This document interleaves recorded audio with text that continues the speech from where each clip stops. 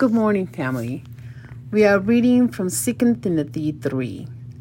As Paul is getting to the end of his letter, he continues to talk to Timothy about the importance of staying away from bad influences and false teachers.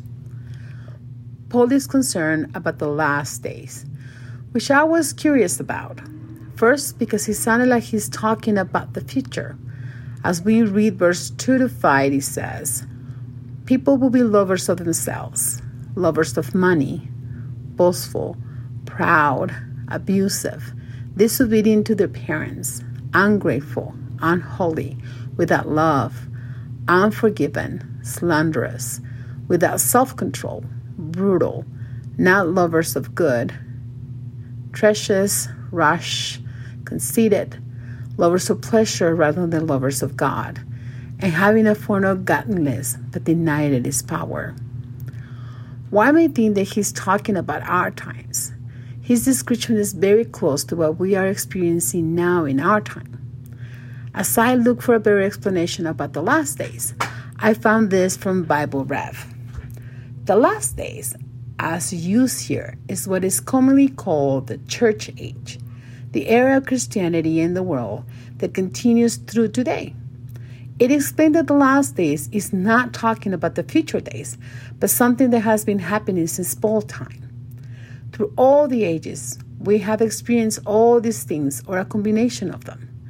If we go back in time, we will see that Christianity has always been faced with challenges.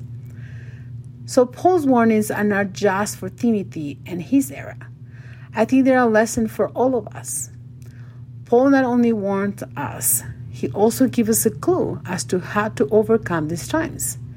He writes in verse 16 and 17, "All the scripture is good breath and is useful for teaching, rebuking, correcting, and training in righteousness, so that the servants of God may truly equip for every good work." Paul makes clear that the work we need to do is hard, sometimes impossible, but we had God's teaching through His scripture to guide us, strengthen us, keep us humble, and remind us that God's purpose for humanity, salvation, or what I love to see as the relationship we have with our Father and others. It seems Timothy has experienced a lot in his time with Paul and away from Paul, but due to the relationship they have, they can trust each other.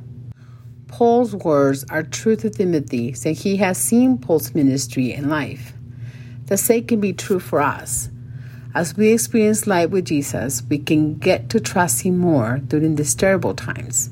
We can use Scripture to help us in those moments. And we can also find good teachers that can lead us to do good.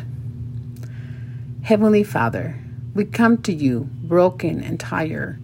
We choose to see only the bad things in this world and miss Your work. Please give us wisdom to understand Your teachings, to listen to Your warning, but most of all, that we can have a relationship with You. Show us how to trust in You to guide us in the right direction and equip us to do good work. Amen.